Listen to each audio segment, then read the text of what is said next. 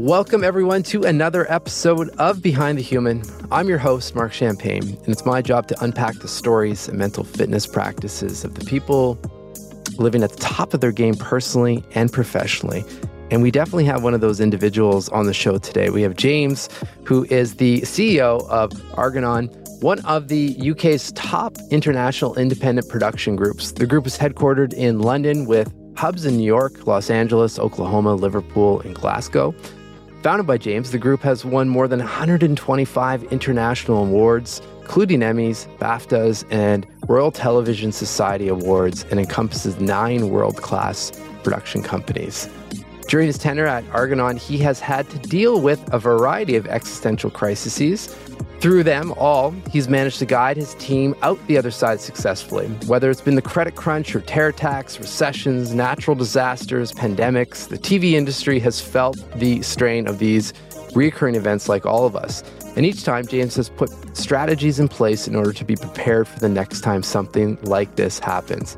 And this is the best line and very relevant because it will happen again. I think we just need to be realistic that we're always going to be dealing with something and not kind of stick our head in the sand. So, James, it's a real honor to have you on the show. The topic is so important because we all have to deal with this. And if we can't handle these kind of situations or have good mental models, good business principles and practices, then we can't show up as our best selves and put out, work that has global impact. So thank you. Who are you? Well, I am a man who grew up in London, and I have a wonderful family in both London and New York. So I have worked for many, many years across the Atlantic. I am a program maker by training. I started out as a journalist and then became a program maker. We make programs from everything from documentary to current affairs to entertainment and scripted drama. And I think one of the biggest achievements of my life has been to create an environment within the television industry, which is, let's be honest, an ocean of sharks. But within that are many, many beautiful exotic fish and wonderful talent. And I wanted to create a working environment which is about people. Business is not a P&L. Business is a company of people. Mm. And I know I love creative people. I work with incredible talent all over the world. And when creative people feel nurtured and valued and looked after, they do exceptional things. And we can change the world with creative work, whether it's drama, or whether it's a current affairs film or an investigation, or even an entertainment show. We can change the way by how we tell the story, how we cast it. Is it diverse? Is it inclusive? And we produce it in a way which is mindful of sustainability in the environment. We can do so many things. So I think one of the things that I'm most proud of is that I'm now 20 years into running this group, surrounded by an incredible team of generals and talent and production staff at every level. Where we have a people-first culture and people feel valued and looked after and therefore can do their best work. And that, for me, we've employed probably more than 10,000 people over the years, and that's a lot. We've put food on the table, we've fed children, we've paid for people's mortgages, we've helped people do exceptional work. And that is something I'm very proud of. Yeah. Who instilled some of these values in you early on as you were coming up in the industry to put the people first and to really step back and think, and most likely you're probably seeing the contrast of this is not what I'm going to do and I'd like to go down this route in certain situations. But I'm curious, if there are any people or situations or companies that were helpful for you early on in your career that essentially instilled this foundation that I think everyone within the 9 companies are feeling. Well, certainly my dad was a very powerful influence. He's no longer with us now, but he was a filmmaker at the BBC. He made documentaries. He was actually BBC lifer. He did 35 years at the BBC, would you believe it? But he was a professional who did a number of things. One, he had an absolutely inherent sense of justice and compassion. And that sense of justice has stood me well. It's one of the great gifts that he bequeathed to me. compassion, understanding people, being able to put yourself in the shoes of other people and understand people who are different from you, who maybe have different opinions from you, people who are more fortunate and people who are less fortunate. To be able to really empathize, I think, is one of the greatest gifts that any human being can have. And I think that, over the years, I have met some extraordinary people, men and women, both in my industry and outside the industry, who have shared those values of justice and compassion. And those, for me, are absolutely driving forces in my life. I wanted to ask you about, before we really jump into this is probably a good intro into the topic of the book and the main topic, I guess you could say, for our conversation. Is there a certain crisis that sticks out for you that shook your mind the most, where it really, tested everything that you've got in terms of the training and having gone through multiple different situations like this, but where it really kicked you back and said, okay, this is, buckle up. Here we go. Yeah. Let me know what that was. And I guess the second question to that is, what were some of those feelings and how did you take that first step? The flexible method actually dates back to really starting to be formalized in the credit crunch. Mm-hmm. So 2008, when we were faced with, a complete meltdown. It felt like, the whole capitalist system was about to collapse, let alone my little company, Leopard Films, as it was called at that time. So that was an existential threat to us because, of course, in my business, which is television and film, we depend upon advertising revenues. So when advertising revenues collapse and people have no money in their pockets, commercial channels, streamers didn't exist at that point back in 2008, but the big commercial networks didn't have any money. And we were told that there might be no business for a year or more. When there's no production, we have no money to pay our bills. We can't employ our people. We can't put food on the table. So it was an existential threat. And I remember at the time thinking, how on earth are we going to get through this? This was back in kind of the holidays, just before, at the end of 2008, beginning of 9, wasn't it? And I remember reading an article that Richard Branson, very brilliant international entrepreneur, of course, he wrote in the Times, which was, whatever happens in a crisis, you must do your best to hold on to your people because things will change, things will turn around. If you let everybody go, you will be, frankly, in deep trouble. Yeah. It will also send a completely wrong message to the industry that you are happy to bail out and dump your people when things get tough. And in the long term, that is obviously completely deleterious to any business and reputation, just morally wrong, frankly, as well. So the first thing I did when I woke up on the 3rd of January and called my senior team, about 40 people together, into the office in London. And I said to people, listen, capitalism may be about to collapse. Our industry is, it's seriously in trouble. Thank goodness we do have some long-running returning series. So shows like Cash in the Attic and Missing. And these are shows that, we sell to 167 countries around the world. Very popular, long-running reality and lifestyle programming, which, thank goodness, is the sustainable bedrock of our business. So I was able to say to our people, listen, we're not going to let you go. We are going to protect all of your jobs. But what we're going to ask you to do is two things. We're going to ask you to roll up your sleeves and be willing, if necessary, to step down one notch. If you're a showrunner, we're going to ask you to be a producer-director, which is something you used to do 2 or 3 years ago, although you left it behind. If you're a producer-director, we may ask you to go back into edit and become an edit producer down to AP and so on. And we're going to ask you to go back on the road, maybe shoot shows in a way that you haven't done before, pick up a camera again, and we will keep you working. We won't be able to bring in freelancers, but at least we will protect you and your jobs. And the other thing we're going to ask you to do is we've got to get 25% more creative. We've got to think outside the box. So again, we've got to roll up our sleeves. We've got to go and talk to clients. One thing we did is we scanned the horizon, and this is critical in any crisis, to see where is there a glimmer of hope, indeed, in business? Where is there a glimmer of money? Yeah. And one of the places, of course, was the BBC. And the BBC is not a commercial network. It has funding directly from the government. And there is one part of the BBC that we weren't at that time working for, which is CBBC, Children's BBC. We thought, well, hang on a minute. Okay, so they do have money. Everybody else is completely broke and not going to commission for any time soon.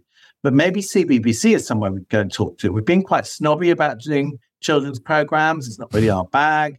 But you know what? Maybe we could. So I sent my scripted team in to see BBC, and they came up with 3 ideas, scripted ideas, all of which were immediately rejected because they were not right. We were green, right? We were starting out. So that was a bit of a downer. But okay, back to basics. Let's come up with something else. So we went back in again. And my executive producer at the time, who was pursuing this path, for which we really didn't know what the outcome might be. We just had hope in our hearts and we were working hard.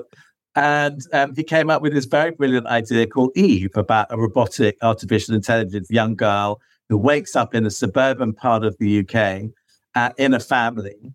And she's 11 or 12 years old and has no history. And her family don't know where she came from.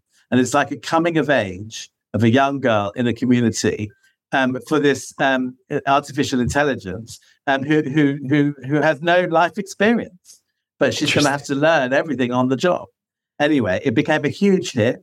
It won a Royal Television Society Award, and it opened up a significant new business revenue stream for us as a group. We started making kids and family programming, and arguably on the back of that, later on, we did Wurzel Gummidge, which is a big BBC family show. And then indeed, The Masked Singer, that crazy family entertainment show on ITV on a Saturday night. We developed a new expertise, which is we know how to make great shows that kids and families are going to love.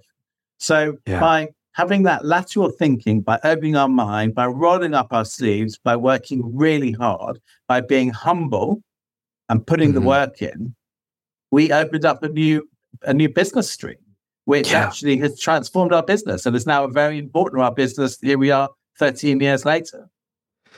So fascinating. I mean, the mental fitness practitioner in me thinks, well, the only way that could have worked is exactly what you did, in the sense that there was an element of safety for the team because of that first conversation, right? Sure, people are moving around in terms of their position, but you still have a job, and I think that's where.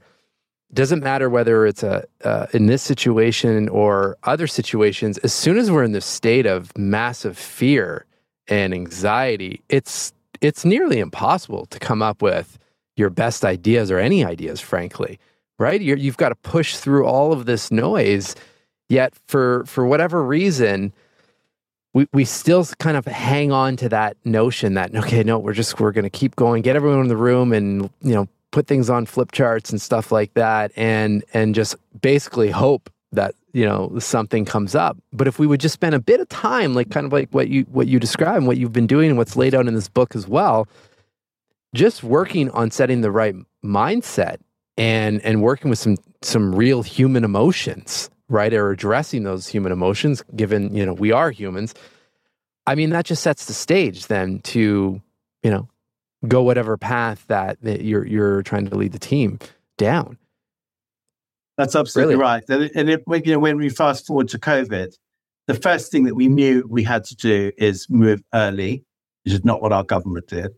Yeah. And we made sure that we got 1,500 logins offsite and online within 48 hours in early March 2020. Yeah, you were something, wasn't it? You were like 10 days ahead of something like that, right? Yeah, we moved very early. Which felt terrifying, but I took advice from my team, and people felt fearful. And we made sure that people went home, that the kids were safe, that elderly parents had food in the fridge, that people needed to take time out because they themselves were worried about health, and we were all terrified about flying germs and goodness knows what. So the first thing we did is we made sure that everybody was at home and safe and protected. And then we very quickly set up communication lines. And of course, a lot of people in my industry in their 20s don't have good Wi-Fi. They are frightened. They're sometimes living in rented accommodation with a couple of friends in a foreign city. We made sure that very quickly, I was sending out daily communications, and that we cascaded that down to the business, so everybody had a line manager they could talk to. And we said very clearly to people, we do not have all the answers. We're not going to, boosterism here has no part. We're not going to pretend everything's going to be okay, because that immediately loses credibility and it's not true. Yeah. However, as a management team, we are all talking. We've got your back. We're listening very carefully to the science. We listen very carefully to those in government who are credible. And we will come up with solutions. And little by little, initially it was hour by hour, then it was day by day, then week by week. And little by little, we started just incrementally to kindle hope, to start monitoring what little things we might be able to do, share that around the group, so there was a sense of collaboration and community working together with a common purpose. And you know what, Mark, what was incredible is that everybody rolled up their sleeves. People worked all the hours that God sent and came up with extraordinary ideas. Mm-hmm. And they did that because they're passionate, they care, they know they're part of a community of people, and we were doing it together. Yeah. I wrote down, this is from the book, in that moment when things were starting to lock down and essentially found yourself in this place again of, wow, like everything I've just built, is this, is this it? Is this the event that's going to take down these companies? And I wrote down, you said you felt powerless and disoriented, which I think many of us did. For you personally, what were some of the practices or rituals, or activities that you had to deploy for yourself to even get to that point where you can then speak with the team and start having, clear thought and, okay, this is the path we're going to try out. Is there anything that anything that was a good staple for you? If we say in the business domain initially, I've done quite a lot of study about leadership. I've done some study at Stanford, in California, at Oxford, and most recently actually MIT as well. I'm a real believer in training. All of these very extraordinary places talk about leadership as being something that is 360. It's in the round. Mm-hmm. We are not professionals living in a bubble. We live in a world which is multidimensional, where we have families, we have obligations, we have health, we have to eat, we need to exercise, and we need to take tough decisions, and listening to our people, and sometimes overriding those decisions, or sometimes making decisions that somebody else has come up with, which is better than what you thought of. You need a lot of humility actually as a leader. So I think what's really important is to, at the beginning, when the crisis hit, I moved with my partner to a house our house in the countryside, locked all the office, everybody was at home, and it felt like, my goodness, I've spent 20 years building this business. It's all going to go to pot and we'll end up with nothing, which was obviously very frightening. Plus, of course, we were so fearful for, my elderly parents, and I've got very dear nephews and nieces who were so frightened, who I'm very close to, and so on. And that's in my, my personal world. Something that felt very important right from the get-go was to set a routine. Yeah. And I did that from day one. So I did make sure that, I and my partner and people around me were getting up, that we had food on the table, that we were eating properly, that we were exercising. Initially, we were allowed to take one walk a day, so making sure that the very basics of life are ticking over. And then with regard to the business, I knew it was really important for me to come to my desk, which is in a spare bedroom because I was not at work, switch on the computer at 9:00 in the morning and sit there, shaved, looking as fresh as I could, properly dressed, looking professional and credible. And people could see me and they knew that I was showing up. And my team did that. I remember we had a laugh with my chief operating officer. And she said, every day I put on my perfume ready for the computer. And you know what? I put my cologne on too because I wanted to feel good. Yeah. These things are important. You need to show up and you need to respect your people you're talking to and respect yourself. Yeah. So I do take that 360 approach to leadership very, very seriously. And I talk about it a lot in the book. Yeah. Well, and I think even more important during times of crisis, but these are things that, even if you are working from home a certain amount of days or whatever it is, or whatever the circumstance, I think the theme is set yourself up in your environment and with routines that will make you feel good and also I think boost confidence and all of the stuff that ultimately ends up helping us be the best versions of ourselves personally and professionally. But we overlook those things often and just kind of get stuck in the rat race of process in the day-to-day, that those small little details, which how you put very well, are incredibly important. So important. I'd love to talk a little bit about and this came up from our first conversation when we first met, but I wrote this down and it really struck me. But, the theme is around some of the stuff that you've been talking about around innovation and creative thinking. And I think that giving that extra 25% to think a bit differently. And it links to well-being as well, where I think the context was looking at the travel of employees within the company and looking at, okay, well, we know that when people are traveling a lot, first of all, I mean, there's a cost to that, of course, but then there's also you're away from your family and your loved ones and so forth, and it's tiring, there's jet lag. Well, what if we, boosted partnerships locally within these areas where you're filming and doing production and whatnot? I'm just curious, is there, as a company and as a leadership team, do you have certain moments throughout the year where you kind of zoom out and take a look at, okay, well, here are some of the pain points, and let's put the thinking hat on to see if we can get creative here? All the time. I'm constantly having conversations with my leadership team and others, in the ranks across. I love connecting. In fact, one of the most important building rooms in any of our buildings in LA, New York, London, Liverpool, or Glasgow is the kitchen.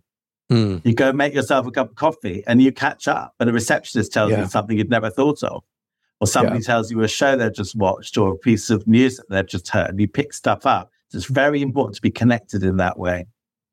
To your point, crises can actually be an amazing opportunity, because they force you in a very radical, dramatic way to confront your demons. And I talk about open heart surgery. Mm-hmm. And at the beginning of COVID, we had to do open heart surgery on the business, because we had to look from top to bottom about what could we do, what could we not do, and take tough decisions about everything moving forwards. One of our biggest shows is Have Something International, which is on pretty much every night on HGTV. As you know, it's a very, very popular, much loved program. I'm very proud of it. We were told in March 2020 that, of course, all production must shut down. Now, there are hundreds of people that work on that show and millions of people around the world that love it and regard it as comfort and something that makes them feel good.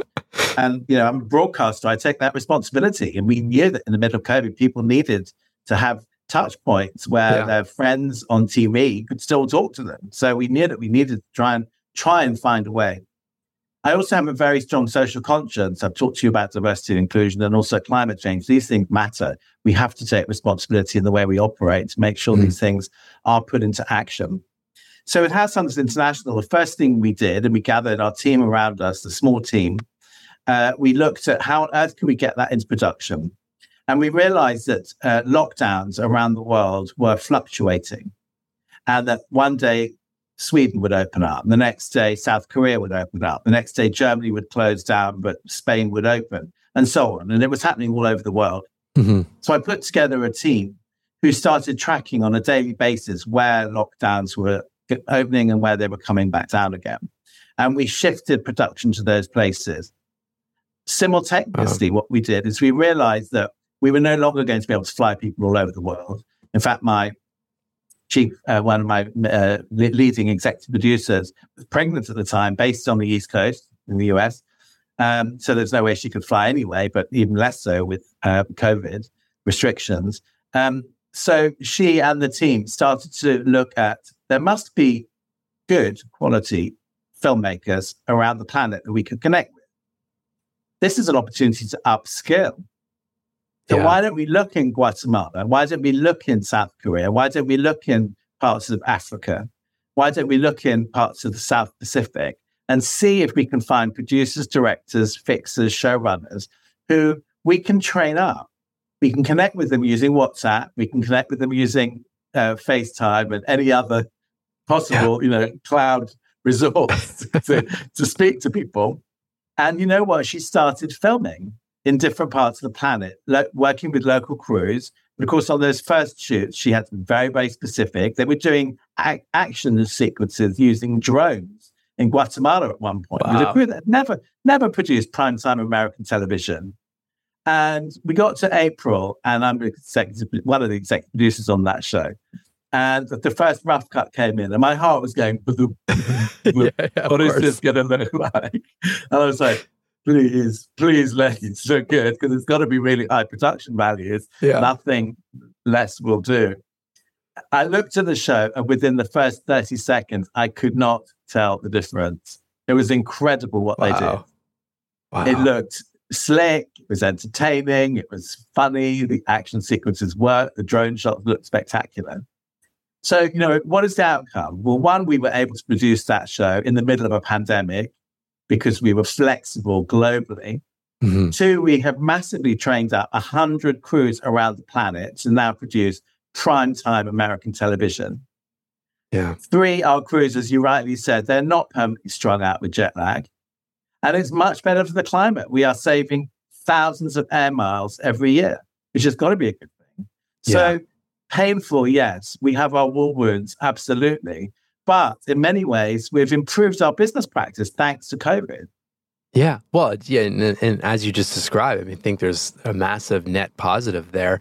Not to mention, I can only imagine for the team, the environment, like just the environment of that kind of ideation and trying and seeing something succeed like that. It's hard to measure that, but that's a motivator, right? Like there's a ripple effect to when people's minds are in that state of, wow, we tried something completely different. It worked. Then the next thing starts to come up and other ideas start to surface. And it's just a beautiful, like I said, ripple effect of innovation and possibility. And not to mention, we feel good doing it, right? It's, it's powerful stuff. What do you I mean, there's so much in the book. I mean, obviously I'm going to put the link in the show notes and so forth. And once again, congratulations in putting this together. My copy's got a lot of highlights, let's just say, in terms of practical tools and good questions. I think those who know me well know that I'm a big fan of questions, but really good questions to think about, especially to think about when you're not in the middle of a crisis and taking some time. And you can do this personally as well, to map out, okay, what's the plan so that, you can save some mental real estate and some mental horsepower to just execute in those moments, right? So my question is, I mean, it's hard to sum it all up, obviously, in kind of one line, but I guess I can position a question like this. What do you want people to get out of the book when they're finished, and how do you want them to feel?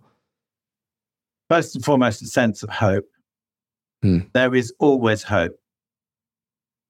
The book starts and ends with the same thing: prepare. So we must be practical now. And as you started, we have to be pragmatic and say, yes, there will be another pandemic or something like it, something probably we haven't anticipated. And it will come. But we must prepare. We must prepare ourselves, and we must prepare our teams. So in the book, I talk a lot about game planning and, having those really difficult conversations and saying to your team now, when things feel somewhat more stable, we're going to have a meeting about, disaster recovery, which is obviously a horrible invitation to receive. Exactly. You've got to do this stuff. And if you are well prepared in advance, then you will be okay.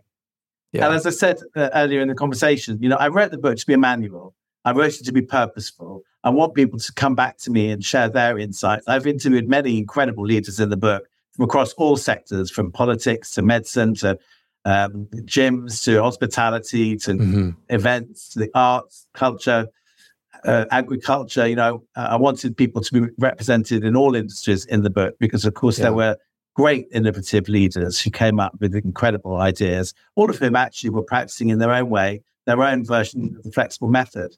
So I want people to come back to me and share with me. I'm really very noisy on LinkedIn, and I love receiving feedback because we're all in this together. I don't have all the answers. There are many leaders in the book who have some great answers, which I've tried to collate so that they are now in one place that people can reach for. But there will be others who have much better ideas that we haven't thought of. And the book is published by Hachette, who want these books to last and be updated. And I'd like feedback. So I really hope this will become a dialogue.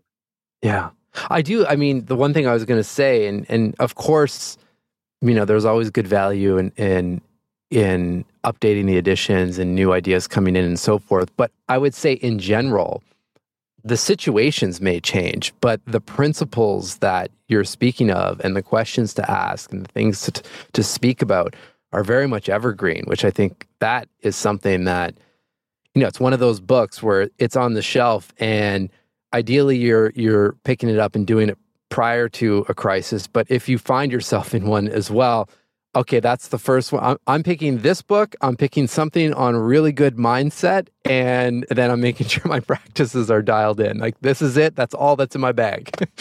Right? That sounds good to me. I wrote it to be useful. Yeah, it very much is.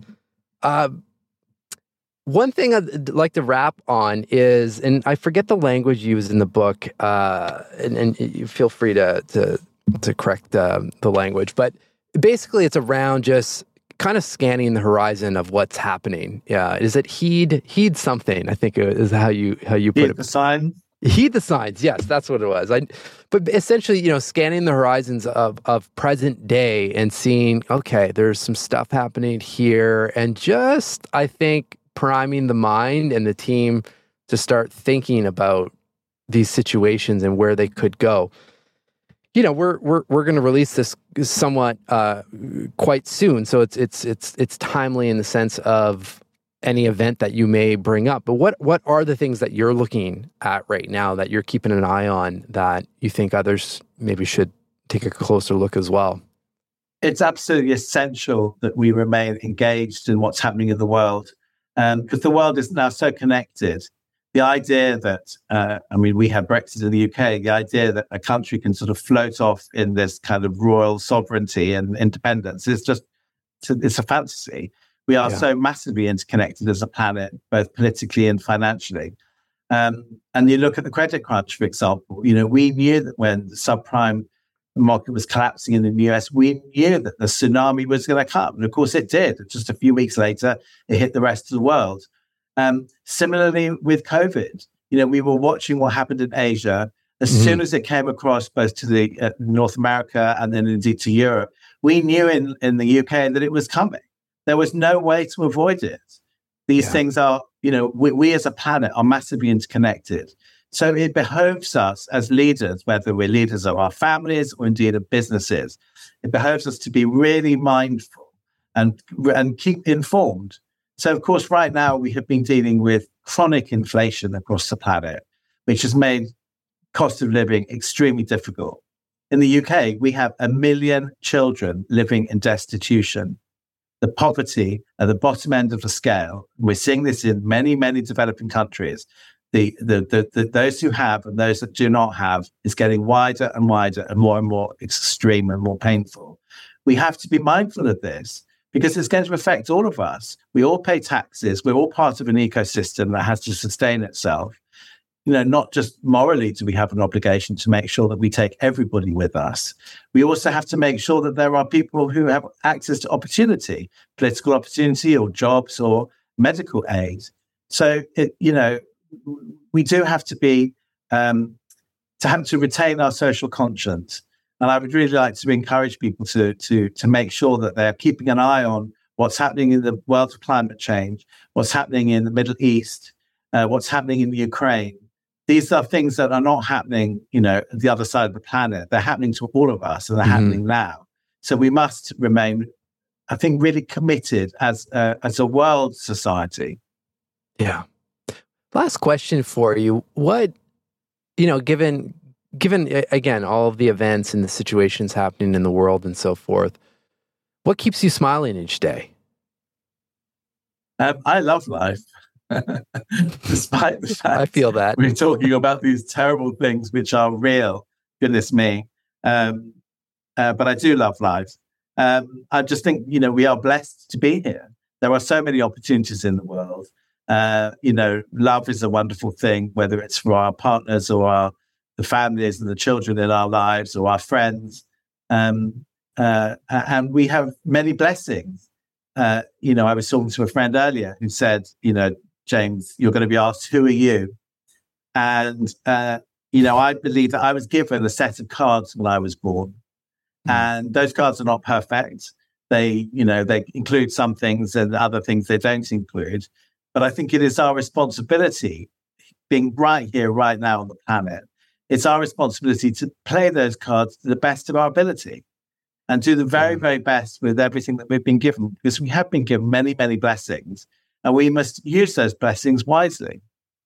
What's coming to mind just from this conversation, this is a first, at least for me.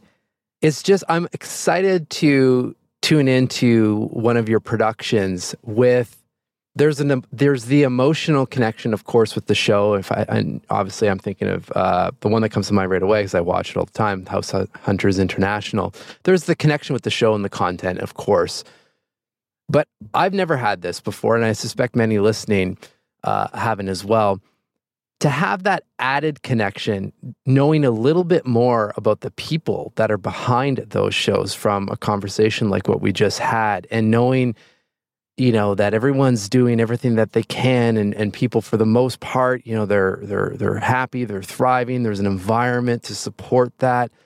I don't know, that just takes it to a whole other level that I think most people don't see. And to me, that's, I think, a big competitive advantage. It's almost like knowing, the only thing I can relate this to is, knowing the author of a book that you're reading, knowing them a little bit more personally changes the way that you experience that piece or that work. And I feel like, I can only speak personally, but that you've done that for me here. So, A, thank you, but a higher nice thank you for everyone. That's nice to hear. But you know what? I am a creative by training. I've become a businessman, and I care passionately about our output, our programs, and I can tell when the production comes from a happy team. I mean, to put it baldly, yeah. It'll be a mixed team, people who are well looked after, who feel valued, who are earning proper money, who feel that they have a stake in the business, they've got longevity. I can tell, I can watch a show, and I know that the way it's cast, the way it's shot, the way it's edited, it will be crafted with love, actually. Yeah. They will put their heart into it. It's like baking a cake. You bake a cake in anger, what do you get? You get something that's inedible. Yeah. And so, exactly. so too with any output in any business, whether it's television production or any kind of manufacturing or whatever you do. I'll go back to, my training. I spent some time at Stanford where they talk a lot about culture. A happy culture, which is properly diversified, a good mix of men and women, representative of all of the communities that we live in. Not only do they do better work, they make more money. Mm-hmm. So if you're purely being bald about business, you have a happy team, you're going to make more money. Yeah. So for me, these are no-brainers. Yeah. This was fun, James. I mean, I hope this is the first of many conversations. And I, again, want to thank you for the time, but thank you for putting the effort into the book. I know, it's not like you have any shortage of things to be doing with 9 companies running, in the background, and having, published a book myself. It's not the easiest thing to take on, right? So thank you for that. And a higher thanks for everyone listening that is about to, experience whatever that next big event is. And thankfully, we have a pretty solid manual to at least start the thinking, hopefully today. So I wish you nothing but beautiful, beautiful success and a thriving day. Thank you, Mark. I really appreciate it. It's been great to be here with you.